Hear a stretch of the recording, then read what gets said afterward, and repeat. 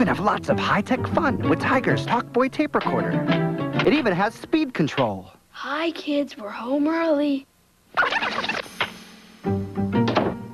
Hi, kids. We're home early. Tiger's Talkboy tape recorder comes with audio cassette. Batteries not included.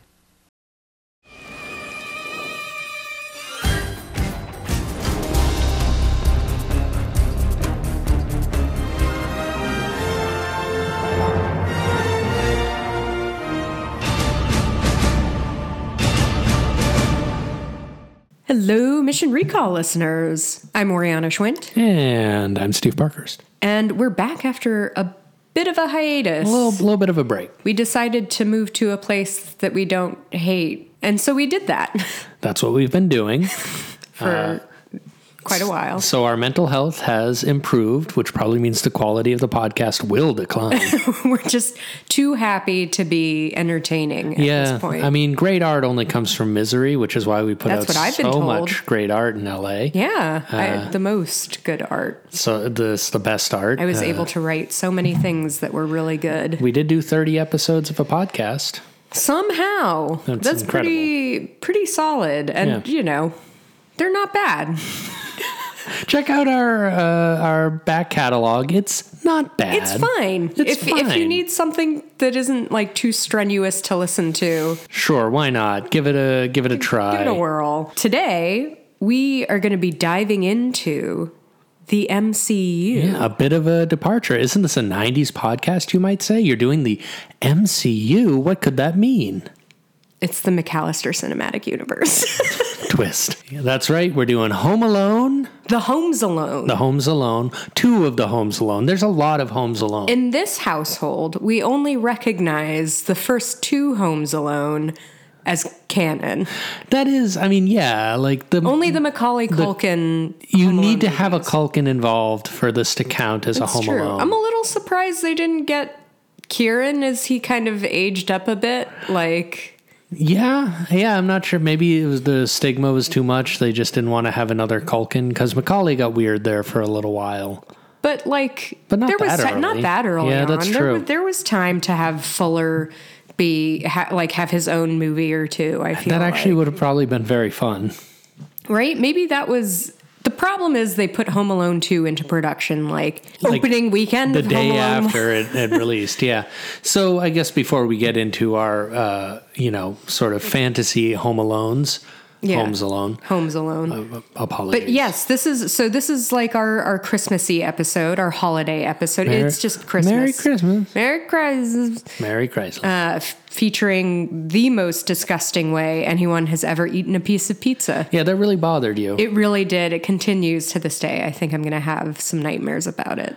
I didn't even notice until you pointed it out. But yeah, is it because you're also disgusting? No. I don't think I've never seen Steve eat a piece of pizza the way Buzz does in Home Alone. Just for the record, I don't want. I'm just having a bit of fun, little Christmas razzing. That classic Christmas tradition of just absolutely ethering your husband. Yeah, you know, for being a disgusting little piggy. He's not disgusting, but Buzz is. Who's the actor who played Buzz? Devin Rattray. Devin Rattray. He's great. He's in a bunch of stuff. He went on to have quite a career after this, and also turns up in one of the lesser-known Homes Alone that we won't discuss in detail. Oh, does he really? In the latest one, the one with Kimmy Schmidt. What a weird. Just trying to milk it, and it makes sense. We'll get into how much insane money these movies made in a little bit. They were hits, and Home Alone came out in 1990, so this is quite a while ago, and it does very much hold up. It's kind of remarkable how well structured it is, and I think it speaks. I know I've talked about this in other episodes about like the lack of quality screenwriting in modern blockbuster movies.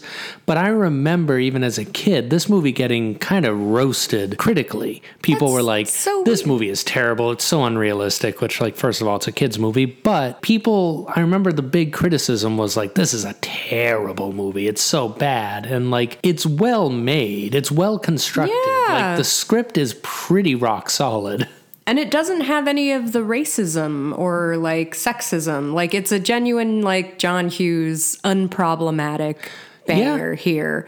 Because, you know, Harry and Marv are just gross criminals. Yeah. Like, yes, the McAllisters are quite wealthy. But that's just how we rolled. Yeah, and it's kind of one of those things where it's just like, you know, I love a good politic in my movies, especially when the politic agrees with me. But, like, I don't need politics in Home Alone. No. I don't need, like, class warfare or I don't messaging. Need Eat the Rich from a family Christmas movie. I want pratfalls, pranks, and jabs and such. I just want to have a nice time watching a little kid beat the shit out of some adults. I want to cry when Kevin's mom arrives home, as I do every time without fail. It's not quite Paddington 2 Waterworks. No. That's just uncontrolled sobbing. Well, like, you've got Paddington 2 and you've got that scene in Everything Everywhere where, like, you were just my God, a blubbering mess. No spoilers, but everyone should watch Everything Everywhere all at once. Most people probably have by now, but yeah, it's you've got your trigger scenes. I certainly do.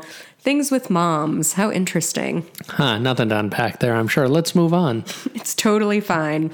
But yes, Home Alone is a banger. We've all seen Home Alone. There's no reason to sort of recap this. But some listeners, our listener, may be asking, is this an action movie?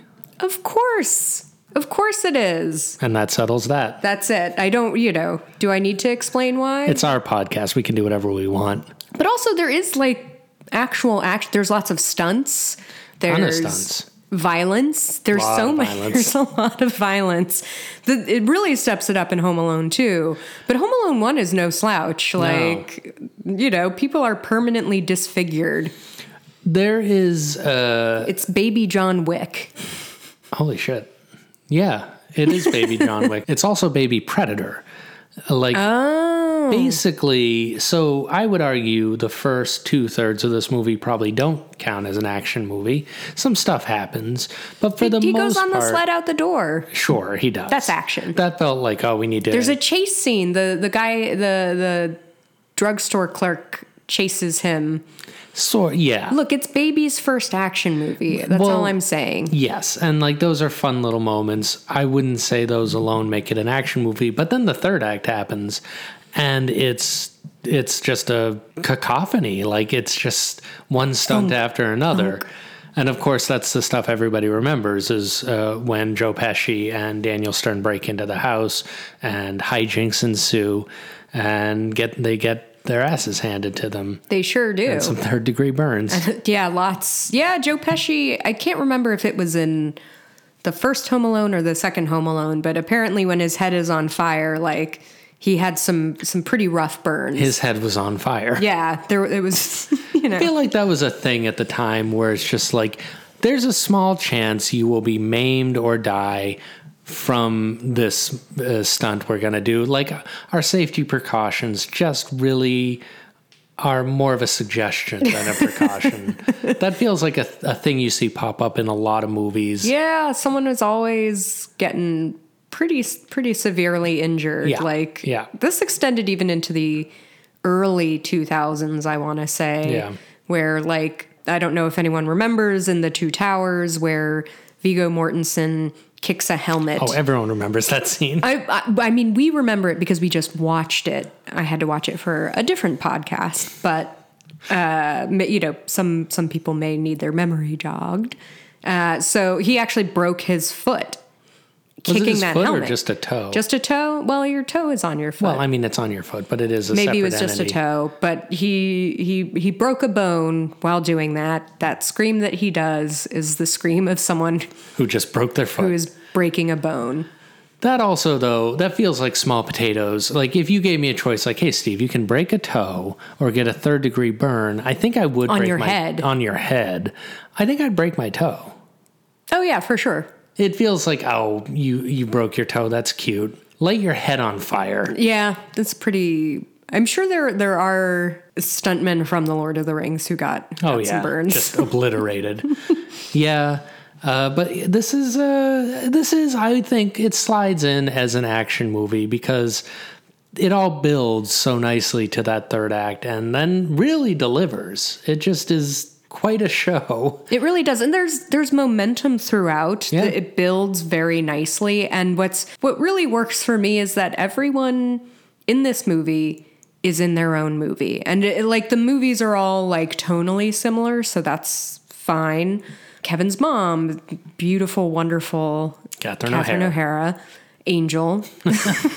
She is in her own movie, like John Candy and his crew, they're in their own movie. And they happen to intersect with Catherine O'Hara's. Kevin is in his own movie. The old man is in his own little... He's got... It's fascinating to see this arc that they build for this old man, like... The neighbor. It's not that many scenes, but they structure them very well and they build in each scene. And that's what's I was saying earlier about this being structured very well is that everybody has a character arc that they follow through on. Everyone has growth and change and kind of something to do, which we'll get into with the second movie where that kind of falls apart because like this one, Kevin has his arc and it's basically like, oh, I hate my family. I wish I were left alone. And then he gets his wish and then he has to learn why he would actually rather have his family, why family is important. This and that's a lovely message. I think better than Wonder Woman 84. It does the wish thing better. Like obviously Kevin's wish does not actually come true. I would argue breaking my own toe is better than Wonder Woman 84. I'd light my head on fire. There's a more defined arc in breaking your toe. You break it and then it heals. Right. It actually, there's a logic, there's an internal logic to a broken toe that you don't get in Wonder Woman 84. And there is a groundedness to this. You do, yes, it's a bit out there, like, oh my God, you really didn't notice that one of your children wasn't there. But I feel like the way they set it up is actually kind of understandable. Kind of plausible. Well, that's what's so impressive is like for a movie that I remember people kind of lambasting as unrealistic and like, the kid can't do all those things. You know, sure, he wouldn't set it up, like, whatever. It's a fucking kid's movie, relax. But, like, actually, before that, it feels like the screenwriters, John Hughes, really went through a lot of trouble to sell how this kid got left behind, and it is kind of believable. It is. The chaos of the house in the very beginning is the perfect setup to this premise. They even have that other kid come over, so he's turned away from the girl as she's doing the head count. He's great, just chattering and bothering the van drivers and just chattering and asking for them to bring him stuff from Paris. Like it's a very believable neighborhood brat, like a Dennis the Menace in his own right. He's got his. He's movie in his own. They're going to Florida. Yeah, so I don't know. I actually think they did a great job, certainly better than the second movie does, in selling how Kevin would get left behind. And I have no problem with it at all. I think it's totally I think it's fine. And I think him, he's only 8. Right. So him being oh my God, I made my he still believes in Santa Claus. So the idea of a wish coming true is not super far-fetched. Yeah. Yeah. There's that fun moment where he's talking to the Santa Claus, another guy who is in his own movie. Yes. He drives this shitty Honda that is rusted out. And then at the end of the scene, he goes to drive away and the car won't start. And it's just those little touches. He had to drive down to this wealthy suburb. Yeah, he probably lives just over Milwaukee the border in a shitty the outskirts of Milwaukee or something. But you've got this nice moment I think with Kevin where he's I know how this works. I know you're not the real Santa Claus, but you report to him. Yeah. And that to me is a very charming moment of a believable 8-year-old being I'm world weary. I understand how things are, but he's still a little kid. That's nice. Yeah. I thought that was very well written. There are a number of those moments that are really nice. Like my favorite scene in this movie is the old man in the church with Kevin. And it's honestly kind of surprising. And it's what takes this movie from a kid's movie to a family movie for me, because it's very much like an adult perspective of like, families are complicated. Sometimes you hurt the people you love and that sucks and you wish you could take it back, but you feel like you can't. And that's like a very adult thing that a lot of adults can relate to, but it's done in a way where it's very child friendly. You know, it's a good introduction to like, here's why mommy and grandma don't talk, you know? I think that is a really good point, especially with like current family movies, the ones that I have seen. I think, Pixar is kind of considered the creme de la creme of family movies, but I think a lot of more recent Pixar movies have lost that, and it's all adult themes, whereas Home Alone has adult themes and has things that adults can relate to and have gone through, but then is still about pratfalls and pranks and japes. Whereas like, and an 8-year-old's perspective on right. what does it mean to be in like a big family where you can feel forgotten. But like a lot of Pixar movies now are just like, here's an adult perspective about an adult situation and adults doing adult things, but it looks like a cartoon, so it's for kids. And it's like, That was what was interesting about Encanto.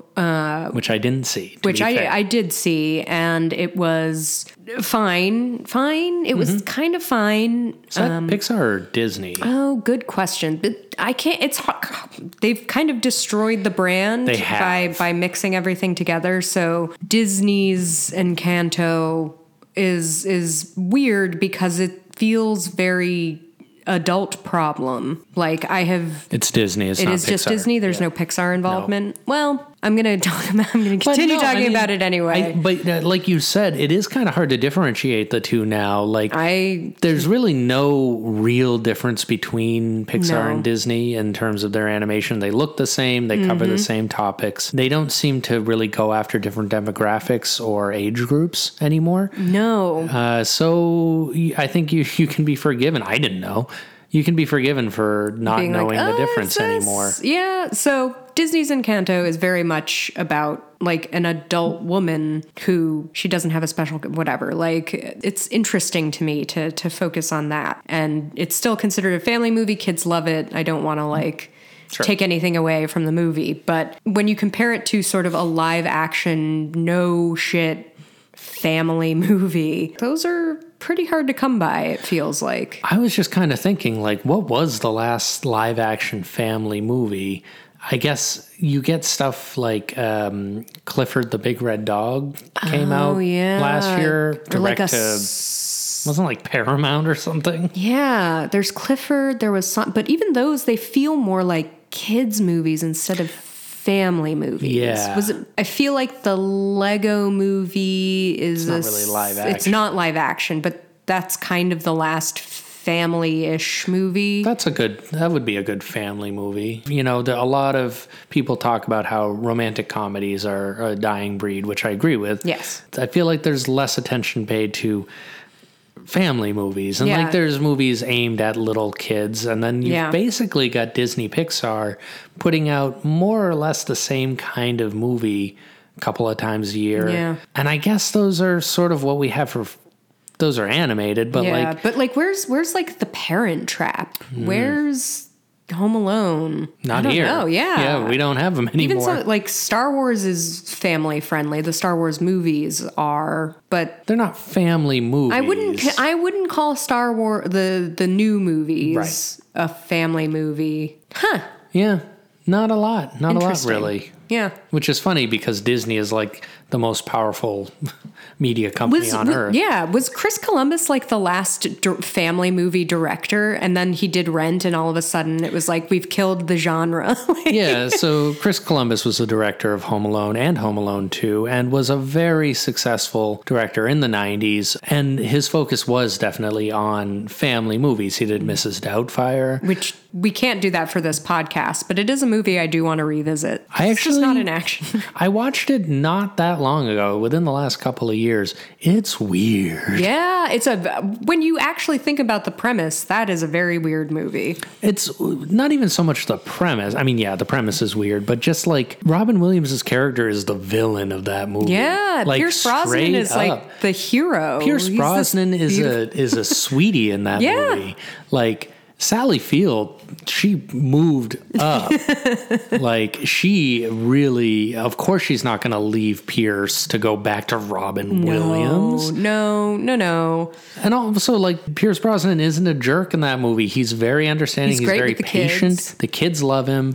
He's very nice. There's no moment where he's like, oh, turns out he's using Sally Field for her money or cheating on her or anything. He's just a lovely man. And it's kind of funny that, like, it's from the point of view of Robin Williams. If you rewrote that script a little bit, it could be a horror movie. Yeah. Where Robin Williams infiltrates this family, sort of single white females them, and like kills everybody. Like, that could be the alternate Mrs. Doubtfire. But anyway, that's not what the movie is. Chris Columbus directed it. That was a huge hit. He is so good with kids. And I think that's why, the first two Harry Potter movies were so successful, because they brought in the family movie guy. Like, yeah, he felt like a natural successor to Spielberg in that sense. Yeah. He's not as good of a filmmaker, but he is as good with kids. Like, he gets great performances out of kids in a way that I think is monumentally difficult. I have no idea how to get that kind of performance out of a child. Yeah. So the people who can do it well, like, that is an underappreciated talent.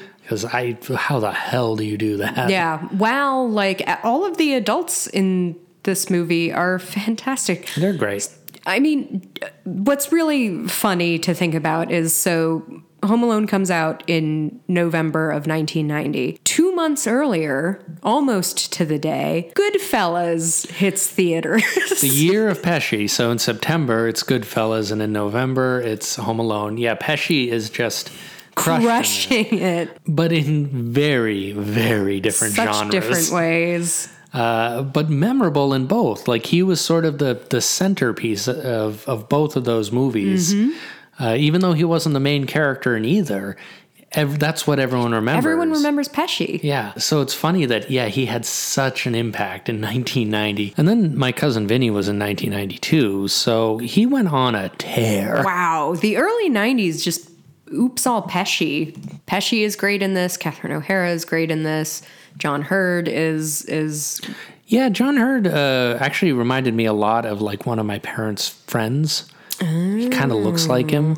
So that was always a weird kind of thing for me anytime I saw him. Speaking of seeing this movie as children, what's your experience, or what was your first experience with Home Alone? I don't remember my first experience. It feels as though Home Alone has simply always been kind of part of the holiday viewing experience for me. It feels like there was never a time when I wasn't aware of this movie, which makes sense because in 1990 I was 3, so I probably wouldn't have been aware of it until, a couple years later or something. And by then it was probably just kind of around. Yeah, that makes sense. I would have been 5. So I actually had very little experience with Home Alone when I was a little kid. And I think it's because my parents thought it was a bad influence. Oh, for sure. Which does make sense. Like, Kevin and Bart Simpson were like the scourges of parents across the United States. What's funny is I do remember watching a movie called Problem Child. Do you remember that movie? I know the name, but it is very funny that you got to watch a movie that's literally called Problem Child. So there was a movie called Problem Child that also came out in 1990 that is basically just like, hey, check out this kid. What a little shit he is. John Ritter's in it as the dad. And for whatever reason, I saw that movie, but that was in the same vein of like little shit causing problems. Yeah. And I think my parents were kind of mad. I don't know how I saw it. without their permission, or maybe they rented it without realizing. Right. They messed up somehow. I think they must have messed up. But yeah, I wasn't allowed to see Home Alone. The first time I saw it is when I was at a babysitter's house. Like my parents dropped me off at like one of my sister's friends' houses, and she babysat me. So I think it was like a few years after it had come out. Yeah. And I was so excited. She had it on VHS, and she popped it in, and I was thrilled because, I'd heard about it all these years and never been able to see it. And finally I was getting to, and I had a great time. Did it live up to the hype? Yeah. I think it did. I think it did live up to the hype. I think I had a really nice time. And then I do remember, I think I saw Home Alone 2 not long after it came out. I think my parents had maybe kind of given up at that point. I'm just like, whatever. That makes sense. He can watch whatever. Right, I also remember my parents let me watch Pulp Fiction not long after it came out. So I think at a certain point they just kind of, they were done. Yeah, probably around when you were 9 or 10 or something. Yeah, Pulp Fiction was 94, so 10, probably 95, 96, they let me see it. Okay, whatever. It was on home video, I remember that. They made me leave the room for that one scene, and then I could watch the rest. The basement scene. Yeah. Okay. Yeah. That's what I figured. So they weren't they did have some. They weren't totally boundaries. derelict in their duties, but yeah, Home Alone 2. I know I saw it at least once, but I didn't remember much of it until we started watching it. I remembered almost nothing. I feel like I remembered the trailer, right? Whatever trailer I might have seen. Yeah, I did see it, but I kind of retained nothing from it. And I think I retained a lot more from the first Home Alone, but maybe that's just because it sort of osmosed its way into popular culture. Yeah, a lot of that, down to the music, I feel like it's just instantly iconic. Yeah, basically, like most fucking John Williams stuff. I know he's a cottage industry now. Sure. But also, what's weird is it sounds almost Danny Elfman-like. It does. There's a whimsy to it. Yeah. There's a dark whimsy. Yeah. Yeah, it could be Nightmare Before Christmas, but no, it's Williams. And I mean, it's great, they're both great. That's my memory of that movie. Yeah. But we never had it on VHS. I didn't watch it a lot as a kid. I don't think we had it on VHS, but it must have played on or maybe the neighbors. There were 2 kids a few houses down that our families were relatively close, and I bet they had it. Sure. You made a good observation. Oh my God. While we were watching this movie, which is that it's basically a feature length. Old enough. Don't know if any of our listeners have seen this wonderful little TV show. It's Japanese. It's on Netflix. It's called Old Enough, and they send the tiniest little tots. They're like 2, 3, 4 years old. Some of them are maybe 5.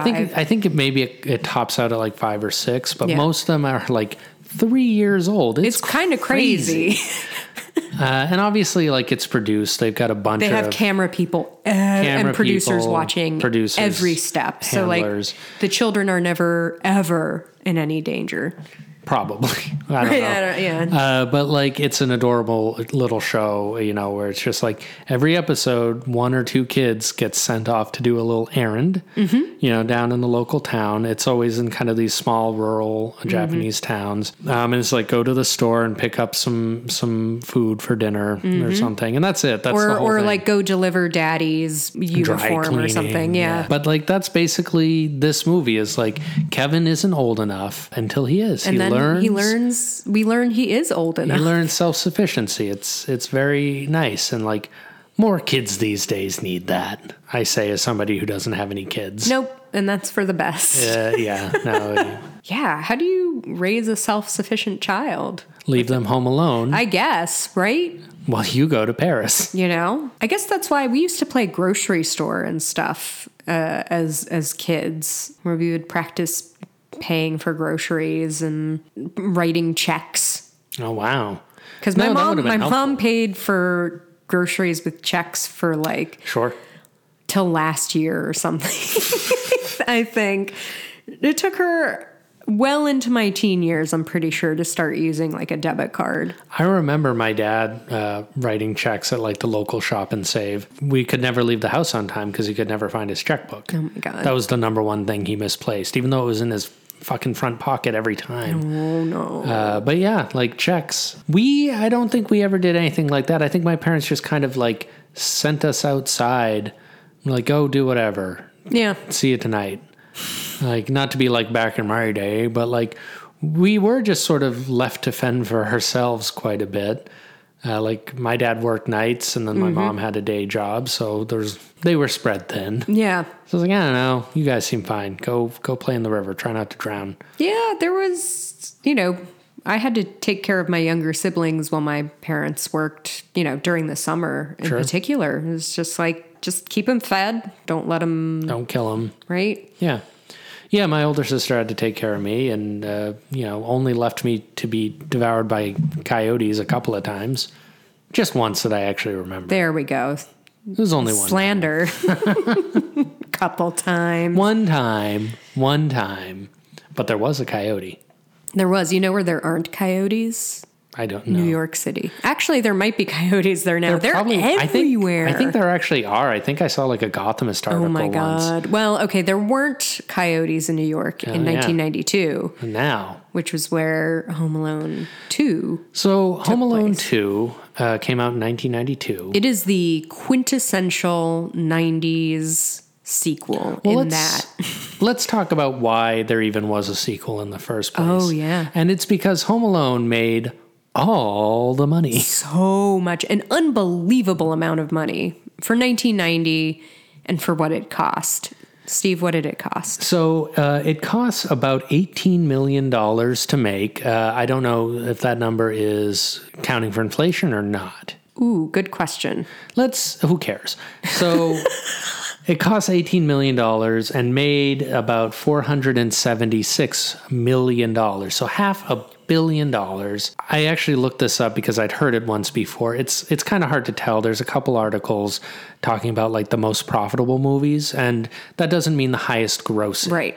Compared to its... like Avatar is the highest grossing, but it also cost just an absolute shit ton of money to make. So that means it's not the most profitable. Right. But Home Alone is arguably one of like the top 10 most profitable movies, depending on where you look. I believe that. And it makes sense. Like that is just so much money. And there really aren't that many locations in the movie. No, that one house, like it was just a house in Wilmette. In Chicago, in the Chicago suburbs. The very... Probably just wealthy Chicago suburbs. Yeah, just a friend of John's. Right, probably. All his movies took place in Chicago. Once you realize just how astronomically profitable this movie was, like some other ones, usually a movie like this profitable has to be a horror movie. Those tend to be the ones that make the most. Yeah, the ratio is just so favorable. Like the Blair Witch Project, Get Out, the original Friday the 13th, the Evil Dead. Oh, yeah. Like all those movies are up there as being the most profitable because they're dirt cheap to make. It's rare for a non-horror movie to have that kind of profit margin. So it does make sense that they would want to fast track a just sequel. Immediately, especially because a huge part of the success was Macaulay Culkin, this small, very angelic-looking, precocious child who isn't going to remain that way for long. So basically, you got to greenlight it because Culkin's not getting any younger. Immediately. And what is it? Like, he does seem to not really have aged. That's what's impressive, is that they did get this going very quickly because nobody seems to have aged that much. Even Kieran Culkin. Even Kieran looks like basically the same. Did they shoot these both at the same time? Was this a Lord of the Rings situation? I couldn't find... I didn't see that. I guess I didn't really look all that hard. I mean, I don't think they did because, there's no way they would have known it was going to be this kind of a sensation. Yeah. So the second one kind of does that thing. I always think of The Hangover 2 with sequels like this, which I don't know if you ever saw it. I think so, but I don't remember It's bad. Like, I was a big fan of the first Hangover, like most guys my age were at the time. And then the second one was it felt intentional. It felt like a joke that they were pulling on the public. Like, wouldn't it be funny if we do the exact same thing beat for beat? And I don't know if that's true or if they were just lazy, but either way, Are they commenting on 80s and 90s sequels? If they were, they did too much commenting. Like 22 Jump Street did it way better. Yeah, Home Alone 2 is just beat for beat. It's pretty wild. Except they do this thing where they have basically the same. There's the pigeon lady is the old man from the first one, the old man neighbor, and then Joe Pesci and Daniel Stern they're back. But then you also introduce other like stand-ins that fulfill the same function narratively, like the toy store owner who is basically pigeon lady and old man part due. You've got Tim Curry there and sort of the bumbling hotel employees of the Plaza Hotel, like him and his crew, Rob Schneider. Yeah, who act as antagonists for like much of the film. And it's a little unclear as to why they are antagonists. Yeah. Like this little kid is in this hotel using a stolen credit card, you think. I would think as an adult professional in a setting like this, you'd be like, this kid has stolen a credit card. We need to find this kid's parents or guardians or something. Yeah. Not just like kick him out of the hotel. Yeah, they take elements, and it's John Hughes who did the script again, so I can only imagine that he had 3 weeks to write this. Yeah. And they shot the first draft. Like, I do genuinely think that that no one had any time. Yeah. And that's why this happened, where they take elements that worked really well in the first one that people responded very positively to, like some of the more slapsticky elements that were nonetheless still fairly grounded, like Pesci and Stern's reactions to being horribly burned, nail. Yeah, like those Grievous are relatively injuries. Realistic. You know, there's a few moments where it's a little cartoony, but mostly fairly grounded. But they take elements like that and just ramp up the cartoonishness, and they bring in people like Rob Schneider and Tim Curry. And I can't believe I'm saying this, but they misuse Tim Curry, but also kind of Rob Schneider too. Yeah, Oddly, I mean, I guess at this point, maybe every use of Rob Schneider is never a misuse. never use him. But also at this point, I don't think anyone had really figured out kind of what his shtick was yet. He was very young. I think he either hadn't started or had just started SNL at this point. But like for the Tim Curry stuff, you know, they do remember the old movie with Daniel Stern and the pizza guy in the first one, and how funny that was and how well that worked. Let's do it again, but this time with the hotel employees, and it's like the concierge. It's not going to make any sense at all. And what's so weird about that is you're writing both. They made, you know, it's even filthier angels or whatever, which is, you know, that's fun.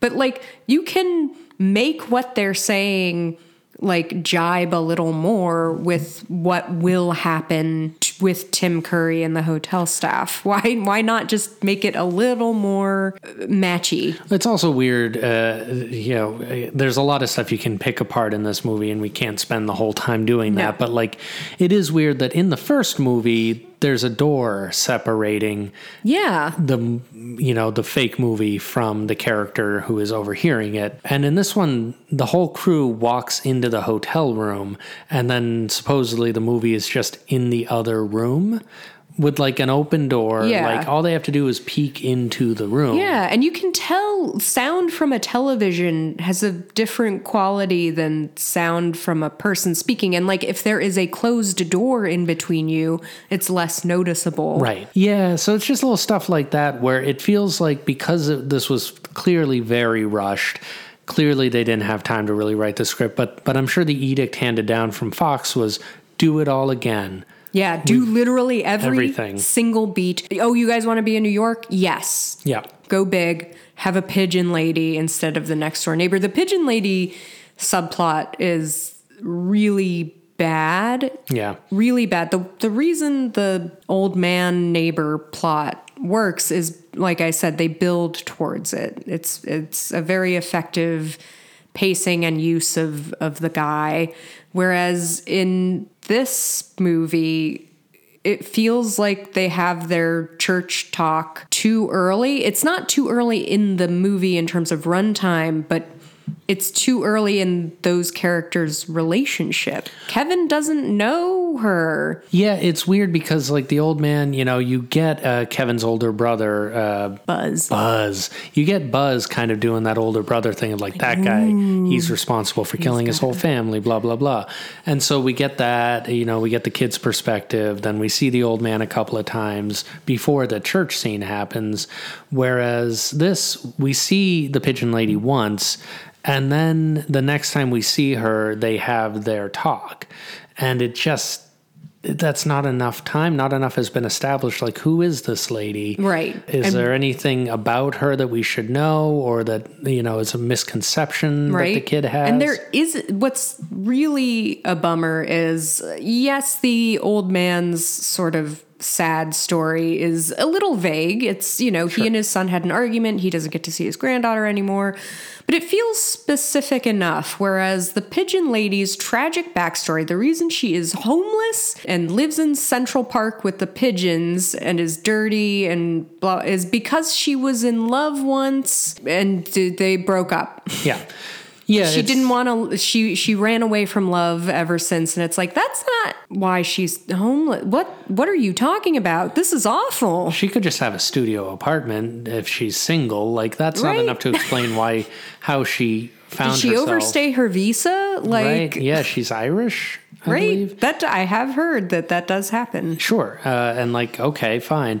But yeah, none of that is basically, I think the movie tries to do too many different things where it's like, all right, we got to set this in New York. It's got to be different enough from the first movie. There's new locations, new stuff happening, but we got to hit all the beats of the old movie. And so you get this kind of fractured schizophrenic kind of plotting where, like, things happen, like, you kind of don't see Daniel Stern and Joe Pesci for like the first really hour. Long time. You get like a scene with them, but then it's like, okay, they're gonna rob a toy store, and then we have to have Kevin have an interaction Go to the toy store with the toy store owner. And it can't just be a cashier who lets him know, oh, we donate all the proceeds to this kids' hospital. Right. It has to be the owner. I don't know why, because then you have a second charming, precocious heart-to-heart moment. Right. And technically it's the first. Yeah, that happens first. But it's like, oh, wow, this feels... Again, this is the same beat, but it isn't earned. And also, like, what? Then there's Pigeon Lady. Kevin's only interaction with the children's hospital is he walks past it and waves at a kid in the window. There's no other interaction with any characters. Yeah. Kevin doesn't end up there because he gets injured. Or and they don't take him in after he gets kicked out of the hotel. Right. Like, there's no real... Other than, like, it's kind of just shorthand for a good charitable cause, which fine. But, like, the connective tissue of the whole movie is just so thin and threadbare. And, like, it seems kind of silly to pick apart a children's movie or a movie for kids. That's the problem, though, is it feels like a movie for kids instead of, like, a family movie. It very much is like, let's play to the kids. They don't give a shit if any of this stuff makes sense. But also, I think, like, one reason I feel like it's worth going harder on Home Alone 2 is because of how well put together the first Home Alone is. Like, the attention to detail and the time they took to kind of sell everything so that when it does get kind of cartoony and silly in the third act, it's earned. It does feel earned. You know, and it's like, all right, we can kind of let go and have fun. Like, yeah, we know realistically this kid wouldn't be able to pull this stuff off, but we're having fun. And we know these characters. We've spent all this time getting to know everybody. And this is the big payoff. And that feels very appropriate. Whereas the second one is like, you're just coasting the fumes of the good, feelings we all had for the first one. All the goodwill of the first one is like, oh, he's in like this abandoned house. Except it's not abandoned. It's like a McAllister relative. The uncle who brings the family over to Paris in the first movie has relocated to New York, but is gut renovating a brownstone on the Upper West Side.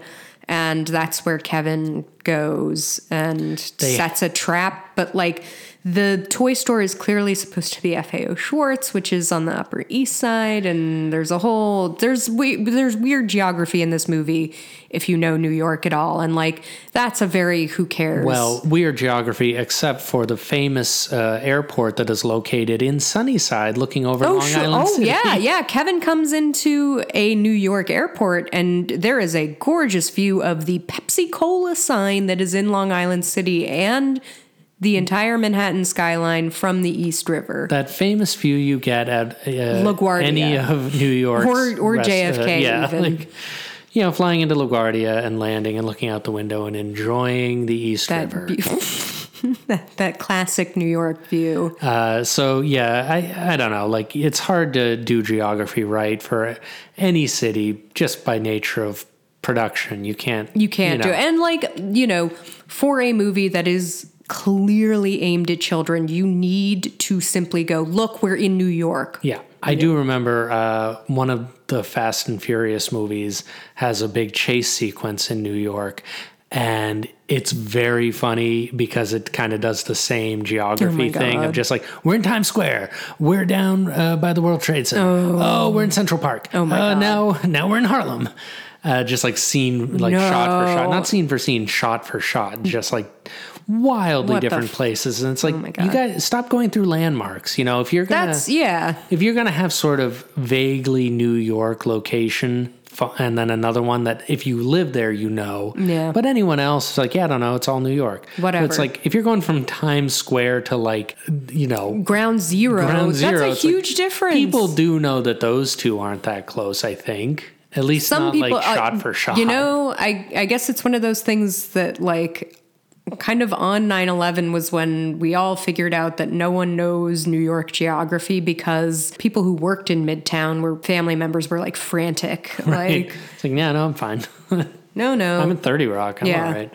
But I mean, with that being said, like there is a lot of that kind of just like Kevin runs back from not FAO Schwarz. Yeah. To F.A. No Schwarz. Oh, F.A. No Schwarz. It took me a second. Very good. I got there. But you got there. And then runs back to this brownstone and has all these... Which is on 95th and Central Park West. But fine, whatever. But then has all, these traps set up, and it's just the third act of the first one again, except way more violent. Yeah, definitely an increase. Although... It's interesting that they swapped out, because one of the worst ones from the first movie for me was Daniel Stern stepping on the nail. Ooh, brutal. And in that, they replaced it with a staple gun in the second one, which is much less Which bad. is funny, because it looks like when he's first setting it up that it's a nail gun, which is like, holy shit. And then a staple gun, which like, is that even a thing? A staple gun? I mean, I know there's little staple guns. They are, but they don't have the same trigger. Right. Like that was like a big hefty motherfucker. That's a hell of a staple gun. Yeah. So maybe like sometime in production, like, all right, we can't show him shooting a nail into his face. Because it'll, a nail into his face or like into his groin. Yeah. That'll hit some kind of artery. We maybe shouldn't encourage little kids to shoot nail guns. Yeah, exactly. That's something they might have access to. Everything else is just like he throws bricks at them from like the fourth floor. Yeah, that's that would kill them. He's cracking skulls. Yeah, like that is a shattered skull. That is brains on the sidewalk. It's pretty violent. It really is. It also, what's sad about like this one for me is because it's an abandoned or gut renovated apartment, there's no Christmas elements to any of these tricks. And it's like, oh, that was part of the fun of the last movie. Like, so this one feels like less of a Christmas movie. Which somehow. is weird because like, oh, Christmas in New York, iconic. Right? Classic. The climax is at the Rockefeller Center tree. Right. And, a bunch of scenes take place at F.A. No Schwarz. So like there's, which looks great, by the way. They did an amazing job. The on production that value set. is really good. Like I love, the Plaza Hotel, like all these iconic kind of locations, Christmassy locations, and yet it doesn't really have a Christmassy vibe. It's weird. Yeah, I don't. It's kind of a bummer because the first one is very it's your classic kind of peppermint hot chocolate movie. It just feels Christmassy. Yeah, and it's surprisingly heartfelt. I feel like a lot of critics also were just like, oh, it's so mean-spirited and so violent, which there's plenty of violence. Yeah. But it is also like heartfelt. Like a lot of that credit goes to Catherine O'Hara and she's amazing. John Candy and Macaulay Culkin. Like he sells that he loves his family by the end. And then the second one, there's a lot less of that. Even the big ending at 30 Rock just feels a little like, remember we did this in the first one? But now there's the big tree. There's big tree. I think also what really lets this movie down is the resolution of the Pigeon Lady plot where, Kevin's her friend, but it's like the resolution, it doesn't feel like she's in her own movie. She does feel like a side character like an NPC who helps Kevin. Basically. Yeah. And as a reward gets a fucking Christmas tree ornament. Thanks. That was very funny. Just like, I got you this thing. Can I eat it? Will it keep me warm? Will it get me a job? Can I wash sell it? with it? Yeah. Oh, it's not even the full fucking ornament. I can't even sell this thing. Yeah. We're, the old man in the first movie, like we get to see him reconcile with his family, even though it's from afar, but we see it happen.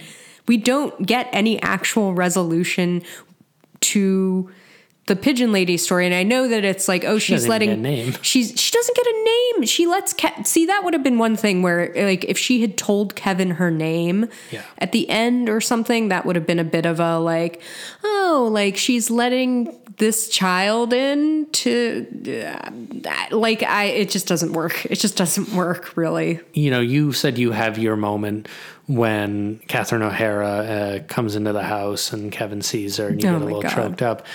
I feel like for me, the moment that hits me harder is the old man reconciling with his family. And the fact that it's from afar and you see Kevin seeing it and it's kind of, again, seeing somebody else's movie playing out and like getting that finale and that resolution. And like this guy's life, like all the mistakes he's made and he's fixing them and it's Christmas. That to me is such a nice moment. And this movie just doesn't have that at all. And it's like, there's also the, Kevin's reward at the end of the first movie is his family is back. Right. Even though he has to deal with the consequences of that.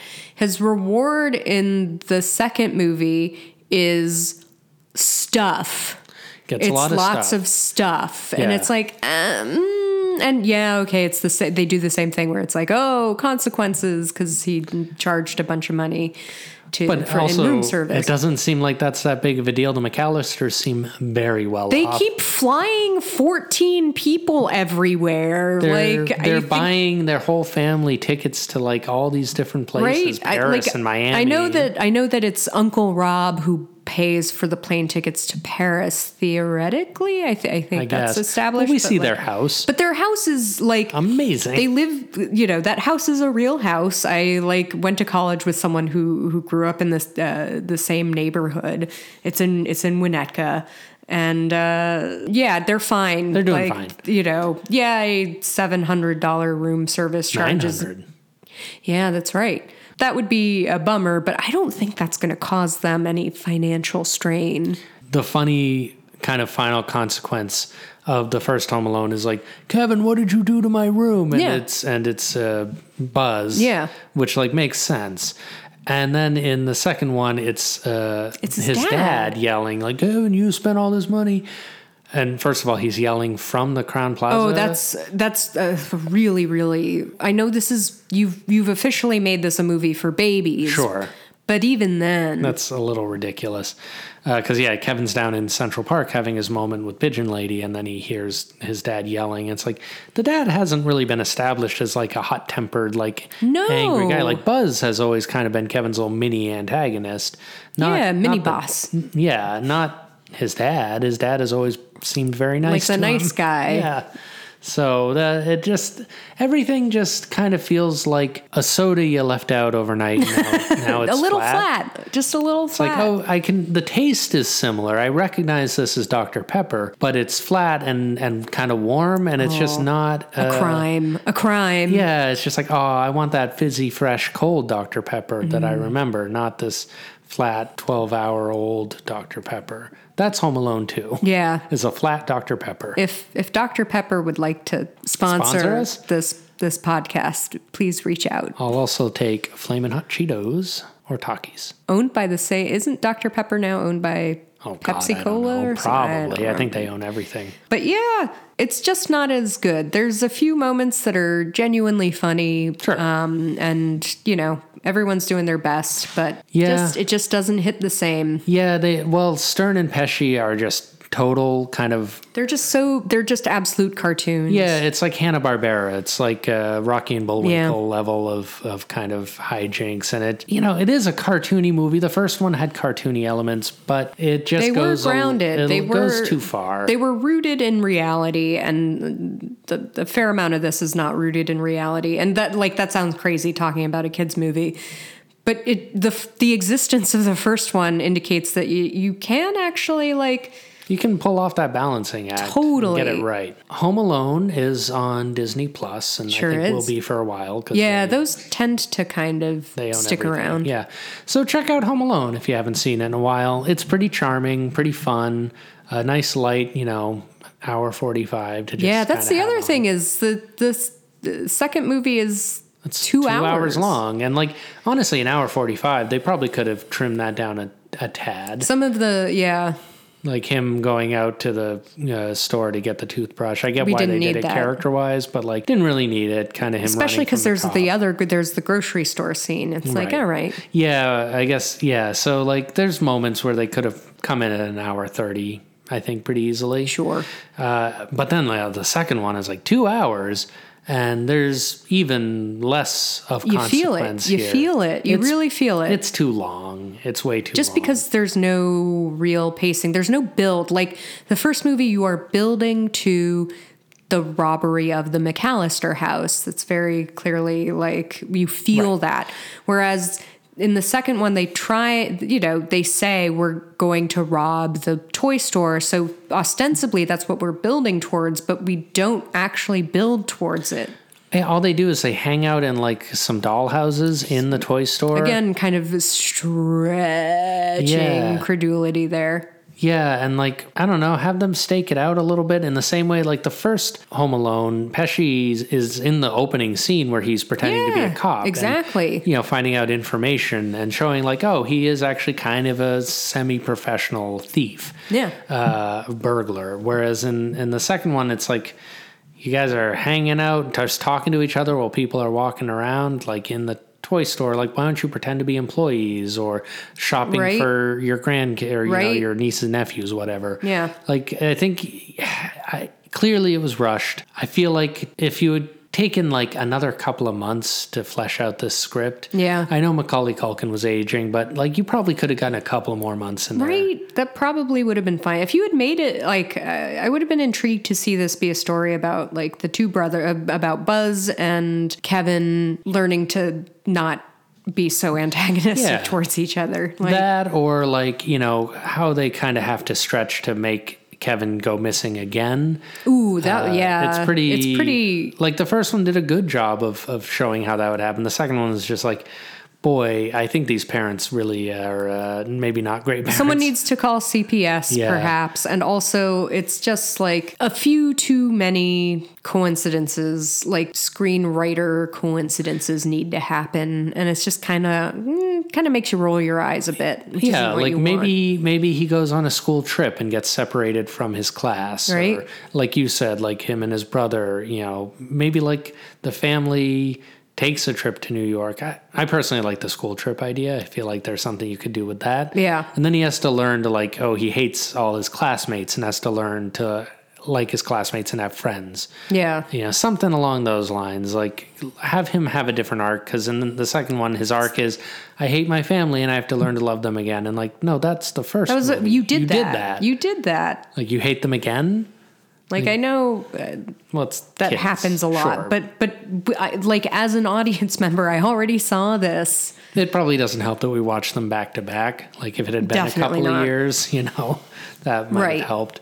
But and if you are a child, you probably don't notice. Although I bet you notice the same exact lines happening because, it's intentional that they used the same stupid lines. Though, like, would I be shopping on my own? Like, and they do. Not only does that happen in the second movie where they take that basically verbatim, that exchange, which happens with the grocery store lady in the first movie, but then they do it again within the movie, within the second movie. They do it twice. And it's just like, oh, we get it. Please stop. Please. Yeah. So, don't really, you don't have to bother with Home Alone 2, I think, or any of the subsequent Homes Alone.